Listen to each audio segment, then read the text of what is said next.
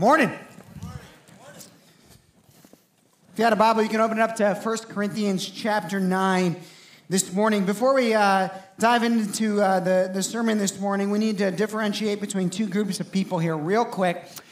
First group, if you enjoy running, would you please raise your hand? If you enjoy running. Okay, these are all the sick people, okay? All right, the rest of us, normal people. Okay. This morning, we're talking about discipline, and this is part 3 of our series, or step 3 of our series, entitled How to Create a Counterculture. And we're talking about 10 steps in order to do that. And I forgot to introduce myself. My name's Stephen, by the way, if you're new around here, and we're really glad that you joined us this morning. And in this series, what we're doing is we're walking through practical steps on how to go about creating the change that we want to see, the Reformation. And in different times in our history, in the history of the last 2,000 years of the Christian faith, in the history of our nation, there have been these reforming periods, these times where people just sense God needs to move, and we're praying that He does in a new way, new in the sense that it's His Spirit, His gospel breaking out into people's lives. And so that's what we're talking about, and we're talking about what role we can play in that. Now, here's what's interesting about this series. As much as we want to see transformation happen out there, the first couple weeks of this series have been about what needs to happen in here first. And I'll say this probably every week. Before we can ever talk about what needs to change in the world, we need to first talk about what needs to change inside of each and every one of us. And what needs to change inside of here, His church. And so week number 1, or step number 1 of this series, was to live a godly life. Week number 2 of this series then was to never stop learning. That was last week. And today we're going to look at this, step number 3, to exercise great personal discipline. Now, I understand I just used 2 words there that some of you may hate: exercise and discipline. And maybe you're thinking, is discipline really a biblical idea? Is it really like a spiritual thing, or is this just like a TED Talk or a motivational speech, from Jocko or whoever else on, have great discipline? Well, this morning I want to show you that being disciplined is indeed a spiritual trait. That ultimately this comes out of our relationship with Christ. In fact, in Galatians chapter 5, which is one of the lists of what happens when we're transformed by the gospel, it lays out that the fruit of the Spirit is love, joy, peace, patience, kindness, goodness, faithfulness, gentleness, and self-control. In some translations, discipline. Now, I do want to differentiate real quick here between 2 types of discipline. One could be described like this. If I told you, hey, last night I had to discipline my son August, you'd go, oh no, what'd he do? If I said, last night my son August showed great personal discipline, you'd go, wow, what a great kid. Well, today we're talking about the second here. We're talking about the type of discipline that you and I exercise in order to achieve things that we would not be able to achieve apart from it. Let me give you an example here at the beginning. If the first week we talked about holiness, if holiness is the train itself, then never stop learning. Week number 2 is the coal that goes in to the train to power it. Then week 3 here, great personal discipline, is the tracks that allows the powerful locomotive to go somewhere. We want to talk about a Reformation, and of course we do. If we want to talk about God moving and changing things, then yes, there has to be an entity that it moves through, and it moves through the church, and it moves through individual believers. And holiness is good, but faith without actions is dead. And knowledge is powerful, but Paul warns of a knowledge that puffs up, but it is love that brings transformation. And so how do you take knowledge, and how do you take internal God doing something and put it into action? By exercising great personal discipline. It moves you from where you're at to action actually happening. Another way to look at this is from one guy in the scriptures who is probably known as the most disciplined guy in the Bible. In fact, 20, whatever it is, 700 years or so later from when this guy was on the earth, people are still observing disciplinary tactics as a result of something he did. If you're ever heard the term the Daniel fast, it comes from the Old Testament prophet Daniel, who exercised great personal discipline. He was also known for exercising discipline that he prayed 3 times every single day. He was this very disciplined guy. Well, we get this snapshot into Daniel's life in Daniel chapter 1. And in Daniel chapter 1, it teaches us a little bit about what is necessary for discipline. It says this in Daniel chapter 1, verse 8. It says, "But Daniel resolved that he would not defile himself with the king's food or with the wine that he drank. Therefore, he asked the chief of the eunuchs to allow him not to defile himself." You can do show of hands if you want, but you don't have to. Has anyone ever resolved to do something and not done it? It's February, right? We're already looking back. Maybe you resolved to lose some weight, but your wife made puppy chow and then you ate the entire bowl, right? That was literally me last night, okay? Maybe you resolved to get out of debt, but then you saw the new car or the new house or the new whatever. You resolved to do something, and then it didn't happen. Discipline is the gap between what you have resolved to do mentally and what you actually do. Discipline is that gap. Discipline is the gap also of what the church can talk about with Reformation, what we can dream about, and then discipline is what actually allows it to move. Discipline. Let me give you an example, too, of discipline in the Old Testament. There's a guy by the name of Moses. Moses led the Israelites out of the Promised Land, and we learn this really important trait from Moses, and that is this, that a moment of a lack of discipline can prohibit what God wants to do. Isn't that interesting? Moses, who was a great leader, at one point in time, he was instructed to do something a certain way, and then he didn't do it that way. And God said, "Moses, I'm not done with you as a leader, but you're going to stand on the edge of the Promised Land and look in instead of actually being able to go in yourself." One moment of a lack of discipline in Moses' life made it so that he had to stand in and watch what God wanted to do instead of being a part of what God wanted to do. Now, some of you might be like, "Well, Stephen, I've had many moments of lack of discipline in my life. Does that mean I'm done?" Well, no. Here's what it does mean. That moving forward, we should always want to follow and obey God in every possible way so that we can experience the fullness of what he wants to lay out. And for those of us who have already had moments, and I know when I say for those of us, all of us, certainly, who have had those moments where sin has broken in through a lack of discipline. And many of us, we have seen the practical consequences of it. I have 2 bits of good news for those of us who fall in that category. The first bit of good news is this: the spiritual consequences of our sin were taken care of by Jesus on the cross. And though we still live out practical consequences, spiritually, Christ has rescued us. Christ has rescued us, and he has saved us, right? And so we don't have to carry the weight of that anymore. That's beautiful. Here's the second good news. Paul tells us in Romans chapter 8 that even in the midst of our failure and our mistakes and our sins, that God can still work something out for good. And so it may not be what it was going to be, but it can still be good because God is good and he redeems things.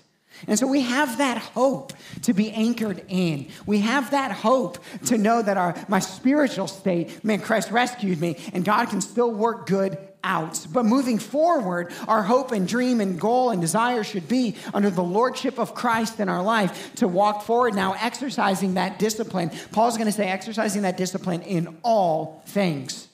This morning, exercise great personal discipline. It's a transition between the first 2 steps in our series that were very personal in nature. Live a godly life and never stop learning. But then that discipline begins to move out and it becomes very applicable then. And so we're transitioning now through this week into what will then be like kind of the corporate church response and then eventually kind of a societal push of how we see this Reformation go out. And so that's kind of where we're at. in the series. Now I'm going to flip over to 1 Corinthians chapter 9 out of Daniel. And over there, what we see is another metaphor of discipline that the Apostle Paul invokes. And it's a metaphor that I think rings true simply because of how horrible running is. Amen? Amen. He says this, "Do you not know that in a race all the runners run, but only one receives the prize?" This is an emphatic scripture that tells us that participation trophies are wrong. Amen? Amen. All right. We could leave right now. He says this, "So run that you may obtain it." Let me cut through the metaphor for a second. He's saying, don't you all know, Christian, that if you have submitted yourself to Christ, if the gospel is broken in and you have experienced the new birth, that you are now in a race? And let me tell you what the race is. Jesus says it more succinctly than I'm about to say it, but he says it this way, "Seek ye first the kingdom of God." Make your life about the kingdom of God. Jesus says it a different way, this way, that whoever would lose his life will find it in Christ. Whoever would find his life then would lose his life on his own. The race that you and I are on is this, to submit ourselves and to surrender to the lordship of Christ, and then to leverage everything that we are and everything that we have for the kingdom of God that we are to seek above and before all things. That's the race. And Paul is saying this, you are in a race. Friend, if you are a follower of Christ, you are in a race. Whether you know it or not, you are in a race. And if you're going to run the race, Paul's saying, then run it right. If you're going to run the race, run it with a sense of purpose. Run it with some meaning. You're in a race. Don't you want to win? Paul is saying, Christian, you are in a race. Run it with some purpose. Later on, Paul's going to give a comparison. I'm going to hop back to this verse, but let me jump down to verse 26. Paul says it this way. He says, when I run, I don't run aimlessly. I don't box as one beating the air. The idea of that is that it's like kind of showing off when you're just like shadow boxing, right? Like I look super tough up here, right? You bring somebody up here who's a little bit taller than me, I'm not going to look real tough real quick, right? He says, don't show off in the Christian life. No, run it with purpose. Run it with purpose. You're in a race. So if you're going to train, if you're going to run the race, then run it well. There's a guy who tells a story about two different marathon runners. The first marathon runner was young, in prime athletically, and trained for a few months and was hitting incredible numbers in his training, and then got injured. The marathon itself was 3 to 4 months later. But because of this young man's status and his previous training and the fact that the young person was young and a good athlete, and he thought, I will still be able to do this. And so the athlete ran the race, got to mile 20, and completely fell apart. Incredible pain. Injuries that lasted for the next 6 months. Okay, that was me. All right? I was that guy. The other guy was my dad, who was old. And then he ran a marathon. And I say old, I won't tell you what age he is because then some of you will get offended. But he was older when he ran his marathon, about 30 years older than I was when he ran it, trained every single day for that marathon, and then ran the marathon and beat his 19-year-old son's time by way too much time and will never let me forget it. Okay? The only reason I might run another marathon is to beat his time so this story ends. The point, what? If you're going to run, train. If you're going to run, get ready. If you're going to run, take it seriously. Friend, if you're going to be a Christ follower, especially if you're going to be a Christ follower in 2023, you might as well do it right. You might as well have a mentality like it matters how you live. You might as well realize that you are running a race right now, and it's a race because there are stakes. It's a race because there are rules and a judge. There's a race because there's a prize. And for the Christian, the prize is getting to the end, and the Father looking down and saying, or looking at you and saying, "Well done, good and faithful servant." That's the prize. And so if we're going to run it, let's run. Let's run it right. And so here he says this, don't you know you're in a race? All the runners run, but only one receives the prize. So run in a way like it matters. He then says this, every athlete, let me translate, every serious race runner. Let me translate again. Every serious follower of Christ, cutting through the metaphors. He says exercises self-control in all things. Friend, if you're serious about this Christian life, then exercise self-control. Or as we're saying it, exercise great personal discipline in all things.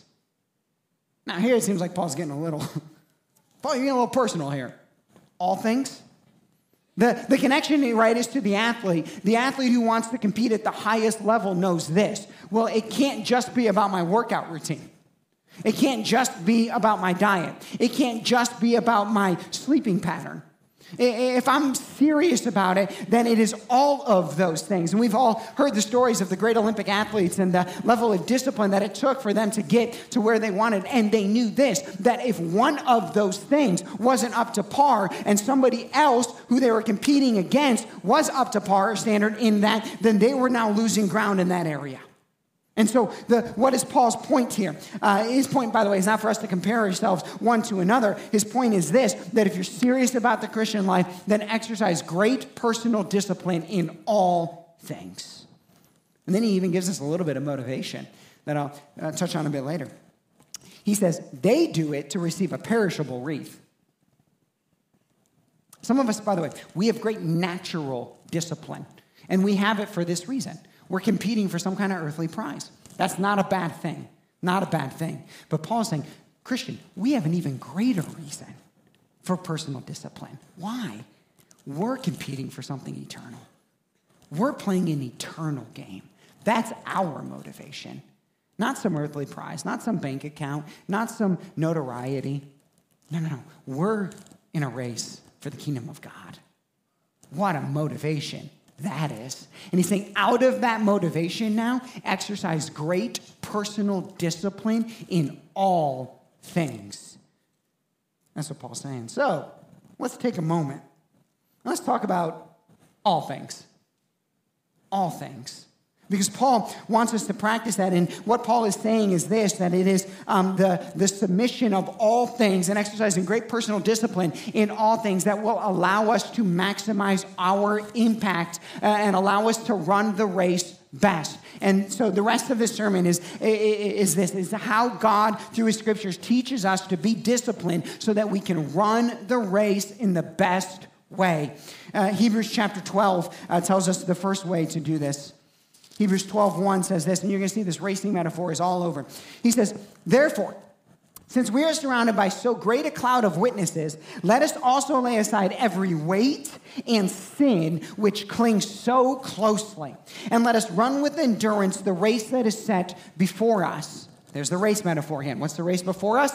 Submitting ourselves in entirety to the lordship of Christ and leveraging everything we are and everything we have for the kingdom of God, seeking first to be the kingdom of God. He says, if you're going to run the race, you need to run it with endurance. And if you're in a race and you're running, one of the ways to run faster, right, is to throw off extra baggage.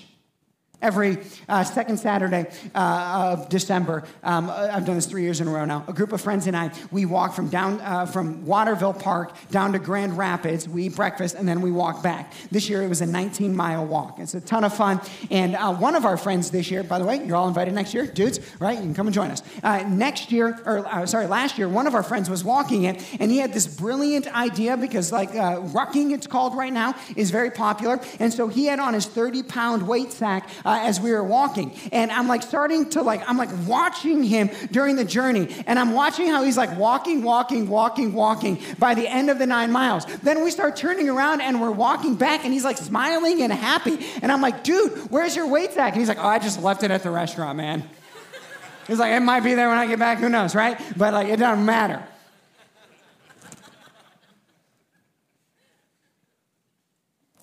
Sin, repeated sin, habitual sin, unconfessed sin, sin that divides, sin that destroys. It's like you can almost watch people. And the weight of it becomes crushing and crushing and crushing. It's like their soul dries up. Or fog comes before their eyes. And they can sense it. They can feel it. Others around them maybe don't know what's really going on, but they know something is. And Jesus says, throw it off, but how? He says, I will wear it for you. And he did on the cross, where he took the weight and the penalty of the sin upon himself on the cross. You say, what sin? All of them. How egregious. The worst of them. Jesus carried it for us so that we could do what? Throw it off. And haven't you seen this? When somebody then finally steps into the freedom and all of a sudden you can see the light beginning to return to their eyes. You can see the joy beginning to return to their faces. Why? Because they are now walking in the freedom of truth. Some of us, we are being weighed down by habitual sin. We are being weighed down by an unconfessed sin. And I am telling you, you can try to fight it with your own strength, but until you confess it and repent of it and hand it off to Jesus, it will continue to crush you. But you know what? It might be the hardest thing you do, but it'll be the most freeing thing that you do in the moment of confession and true repentance before your Lord and Savior, Jesus Christ. The weight will be lifted and you will begin to start running again. Would you repent? Would you confess? Would you stop and quit? Would you let the gospel come in and set you free like it does? Friends, we are on a race. We're in it. We're running it. And if we want to keep another metaphor, it helps with this. It's like a dog returning to its vomit. It's like if you were running down the race and then all of a sudden you're like, oh, stop. I got to run back and go grab my something. Oh, no, I'm running. Okay, now I have to go back and grab something else. He says sin is like a dog returning to its vomit. It's like the dog is running on the race, but then he goes back. Sin is going back. Stop going back. Jesus has you going forward. Philippians 3:14 also says this, I press on. I forget what lies behind. And so even if the sin is egregious, let Christ take care of it through your true repentance, right? And then press on to what God has for you in the future. This is the liberating news of the gospel so that you and I can run the race and we can run it light. We can run it with it all thrown off. I want to take another moment, too, to talk about one type of sin in particular that the scriptures talk about more than a lot of others, and they talk about it in a different way, and it is sexual sin. And I want to say this. I want to give you the encouragement that the scriptures give us when it relates to sexual sin, because this one in our culture and in every culture has always been one that trips people up. There is only one antidote in the scripture for sexual sin. Kind of like 1.5. One is get married, okay, if you're single. The other one, though, is this, whether you're single or married, whatever it might be. And here's the only encouragement in the scripture for sexual sin. Run! That's it. Run. Just run. Run. Run from the text. Like, I want some dude right now who's engaged right now, and like they're in a moment with this girl, and he gets up, and she's like, where are you going? She's like, I'm just going for a run. I'm going for a run. Run, the scriptures say. Run away from it. And you know what? The scriptures, they actually give us an indicator too. And they tell us a story. And they tell us a story of one guy named Joseph who ran when his boss's wife came on to him. He runs from it, literally runs from it. And when he does now, God uses that, and he uses his faithfulness and his obedience, and he sets Joseph up to preserve the line of Christ and to save his own family through his obedience. Then we see another guy, David. David doesn't run from sexual sin. David runs into it. And you know what it does? It causes despair in his family for the rest of his life. Now, these are stories that give us indicators of what it can do. It doesn't always have to be that way. God's grace and redemption breaks in and breaks forth. But for all of us, it is the reminder to run. And so, my friends, run, please. Run from whatever that is that you want to look at. Run from whoever it is that you're with that isn't leading you in sexual purity. Run from that text message, from that person. Run, run, run, run. Run. And as you do that, then the weight won't get added on. You'll get freer and more able. And part of the beauty of the gospel is that when we begin to develop that strength to resist sin, when we do that, we get stronger and stronger. And the part of the freedom that we have in Christ is that things that used to trip us down, things that we used to want to return to, as the gospel grows inside of us, as the fruit of the Spirit is empowering us more, we get better and better at saying, that thing doesn't hold me anymore. Let's walk in our freedom. That's the first one. We got to get good at, I would call it both repenting and resisting. Both repenting and resisting. Here's the second one. Ephesians chapter 5, verses 15 through 17. If you got a Bible, Ephesians chapter 5. Let me read it to you. Look carefully then how you walk, not as unwise, but as wise. I know this one says walk, but just imagine, you can put, I think, run in there too. Look carefully then how you run the race, not as unwise, but as wise, making the best use of the time. Because the days are evil. And we live in evil days, do we not? Come on. I mean, every week you guys send me text messages, and I'm glad you do, of news stories that you're like, oh, this is why you talk about the things that you talk about. Look, we're not just making this stuff up.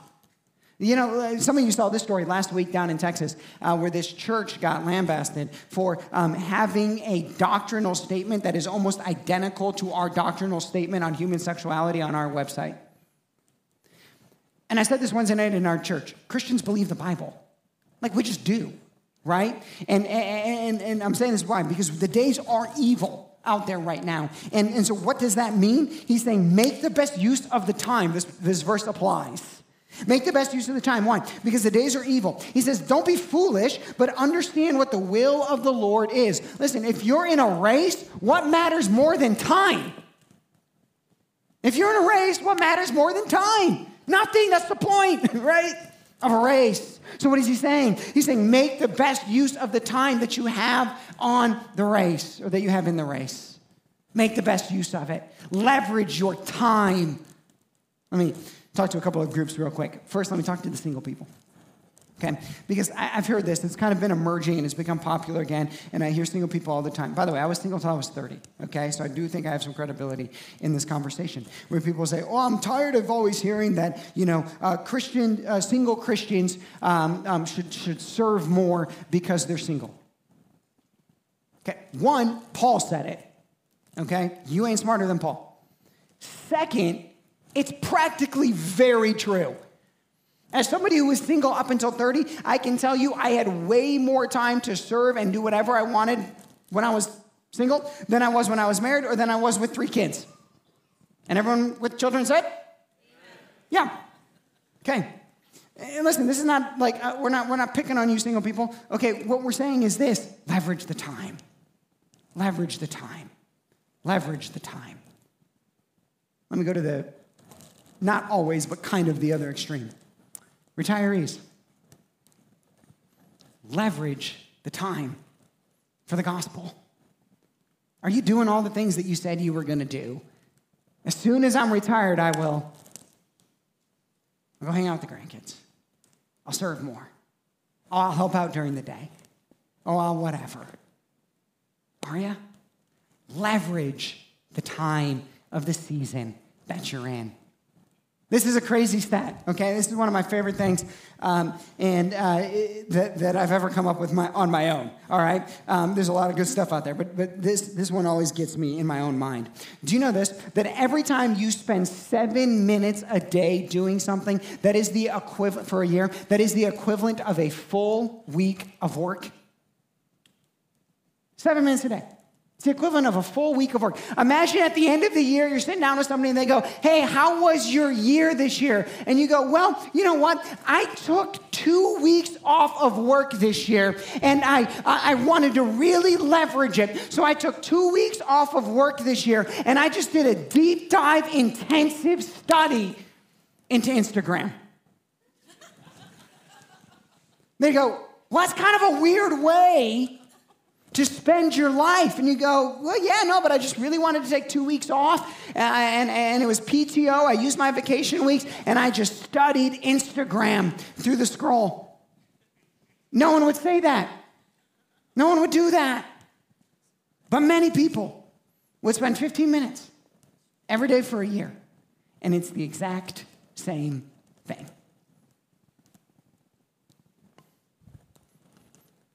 Now imagine the opposite.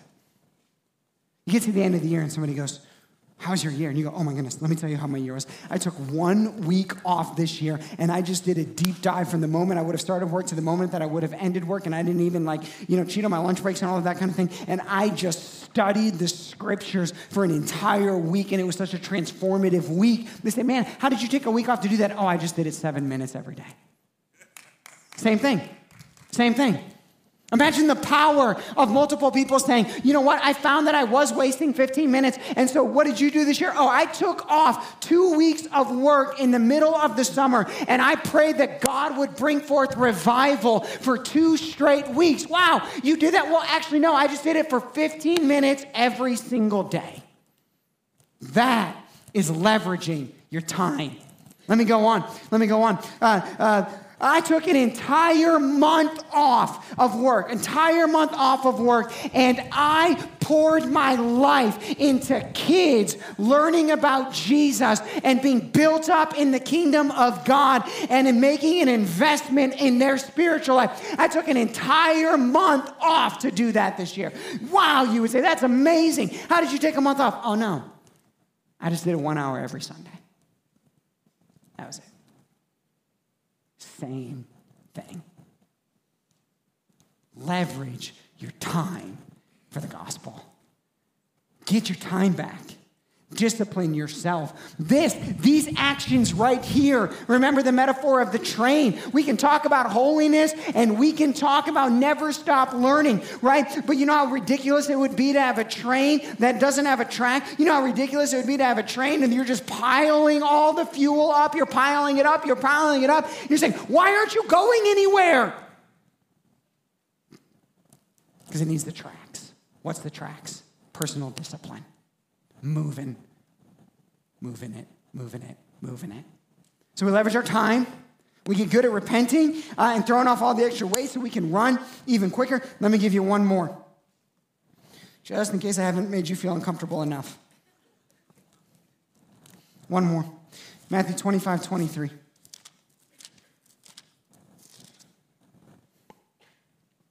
His master said to him, well done, good and faithful servant. You have been faithful over a little. I will set you over much.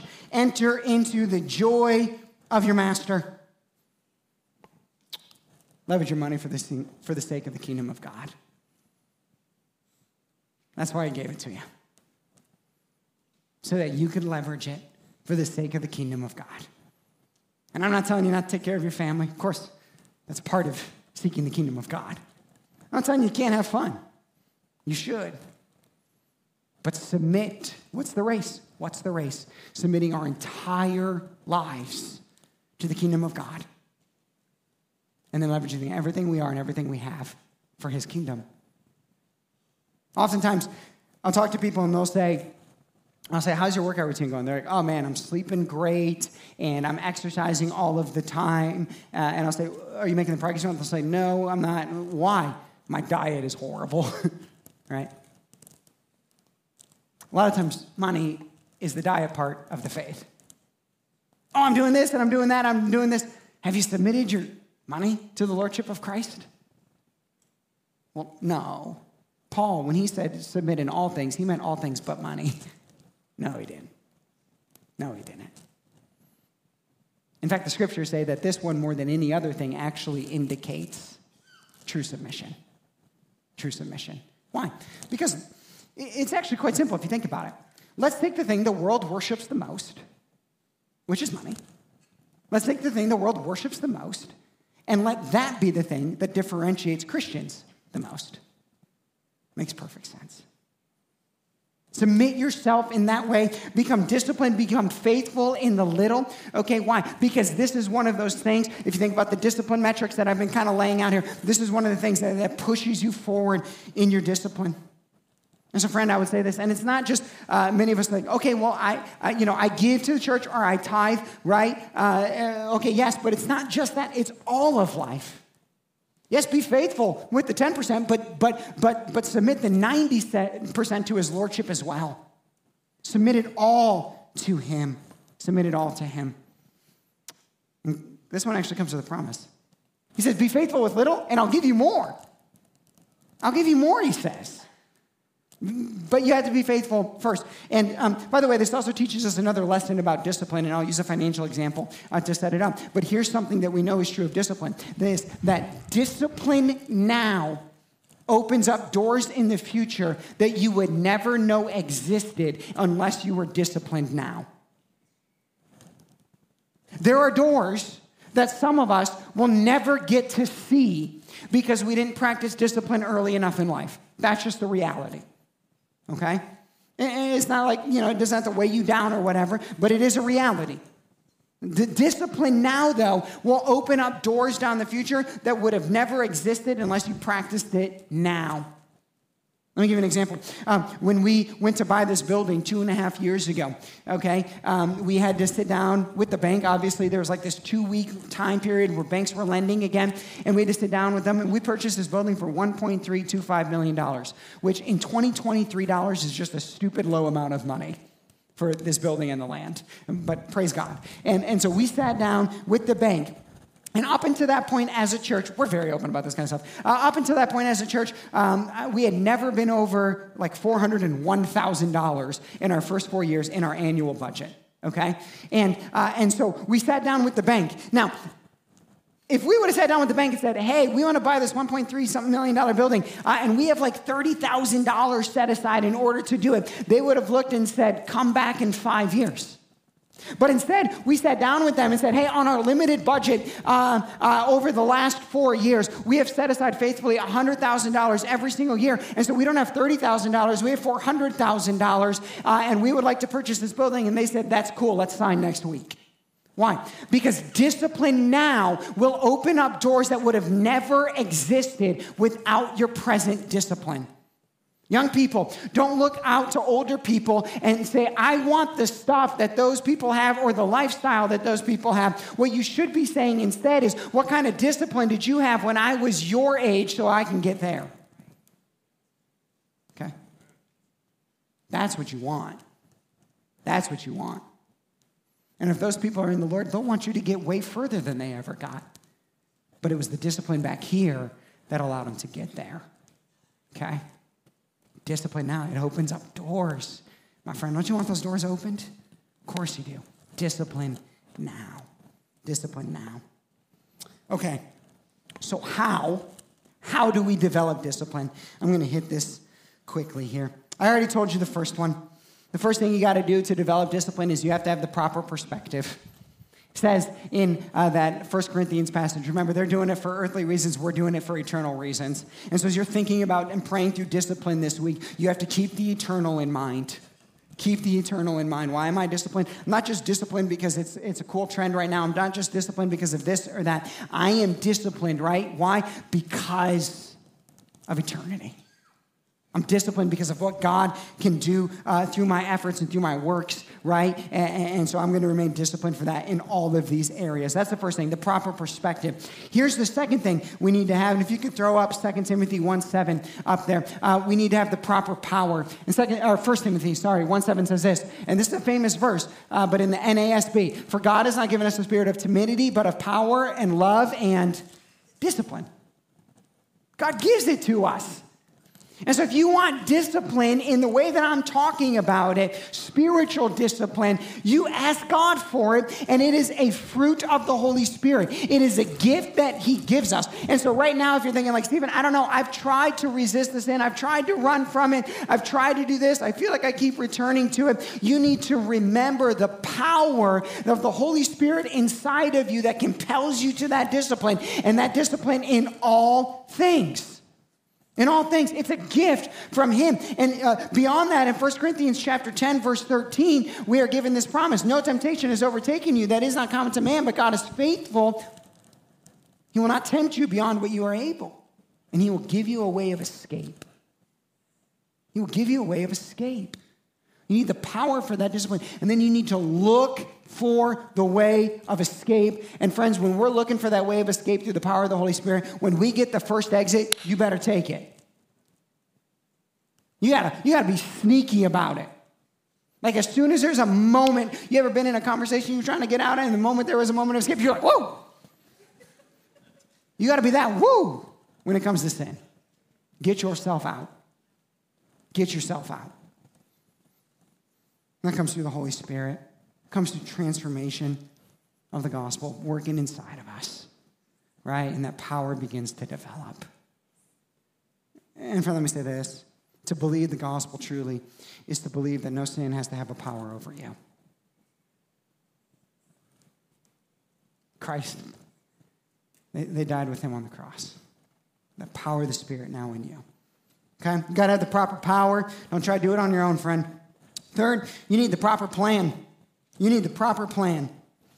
Oftentimes, discipline is a matter of getting started. Last week, some of you are like, I ate a lot of steak. Okay? It was a metaphor that I used in last week's sermon. A couple weeks ago, you were like, I ate a lot of chips and salsa. Okay? I'm going to stop using food metaphors. All right? It's not helping us with our discipline. So, this week, I know some of you are like, I'm going to go buy a calendar and a notebook, and I'm going to schedule every 7 minutes out for the rest of my life. Okay? Not a bad idea if some of you do that. But with a lot of discipline, I would say this. Start somewhere. Get started. The right plan for a discipline plan is typically just getting started. Let me give you a line here. Most discipline is a forced pattern that eventually becomes a natural response. Most discipline is a forced pattern that eventually becomes a natural response. So get started. Take back 7 minutes.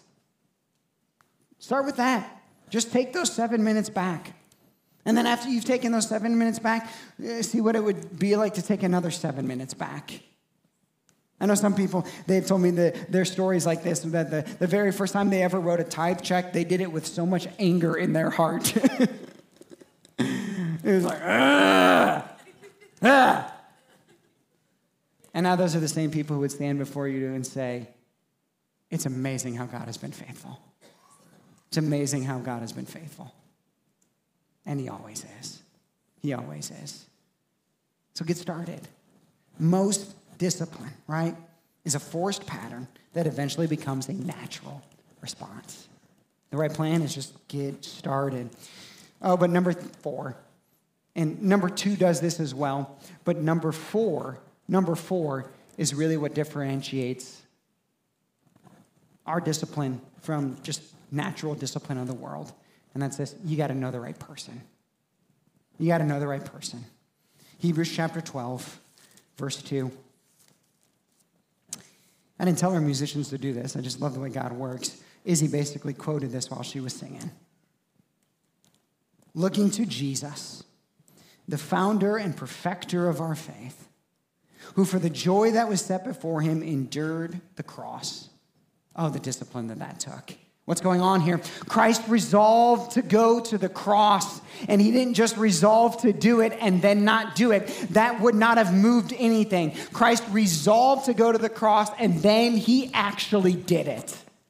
And because he actually did it, because he exercised the internal fortitude and the discipline to do what he set out to do, he completed our faith. For the joy that was set before him, he endured the cross. He despised its shame. Its shame was him wearing your and our sin on himself. That was the shame. He despised the shame. And now he is seated at the right hand of the throne of God. And Christ is up there doing that because he was disciplined in the moment to endure the cross. And when Christ endured the cross, what did it do? It opened up the door of our salvation that could have been opened no other way. It cleared the way for the birth of the church. It destroyed the eternal damage of sin. It was the single greatest maximizing act of all time, and it was the greatest transformative act that has ever occurred. Because he went to the cross, he resolved to do it, and then he did it. And friends, if you want this type of discipline that I'm talking about, don't get on YouTube and watch the latest motivational video. Open up your scriptures and get to know Jesus, because this will follow. You got to know Christ. You got to know Christ. What happens? And why is this part of our series? You can see it already. When you begin to apply personal discipline, it's like the tracks are getting laid. And every time discipline comes into your life, it's like you're in there and you're nailing in a railroad tie. You're adding a little bit more to the track, to the track, to the track, to the track. And friends, when you and I are each doing this, we are adding track to track to track. And then the train can start moving. And we're calling this train revival. And the way we lay it is when you and I begin to practice this type of discipline in every part of our lives. Let's do it together. Let's pray. Well, Father, we start with what you finished, which is the work of our salvation. So to anyone who's in this room today, whether you're thinking about past sin, current patterns, unconfessed, whatever, lay it before Christ right now and receive the grace of his forgiveness. Be set free. Now, friend, there may also be practical work that you need to do. You may need to talk to someone. It may cost you something, but walk in freedom. Father, I pray that you would form in us an ability to both repent and resist sin. Father, I pray that you would help us today to begin to leverage our time in such a way that reflects our value of the knowledge that we are on a race. And so I pray, Lord, that you would teach us new ideas, Lord, give us insight into how to do it best, Lord. And as we leverage our time better for your kingdom, Lord, that you would see it as an act of worship for us. And Father, we pray that you would help us to submit and take control of the world's greatest love, money. That we would just think about it differently, because we have been given everything we need in you. The beauty of the gospel and the freedom it produces. So change our minds even in that, Lord. And Father, I pray that you would form this discipline in each person and in our church. And I pray that the tracks of your revival would be laid. That we would connect them then to other tracks of other churches around this country, saying, speaking, and praying the same things. In Jesus' name we pray. Amen. Thank you so much for joining us today. If you'd like to take a next step with Redemption Church, visit us online at experienceredemption.com/connectcard. You can also give online to support the work of Redemption Church. To explore your giving options, visit experienceredemption.com/giveonline. We hope that the message you heard today encouraged you. See you again soon.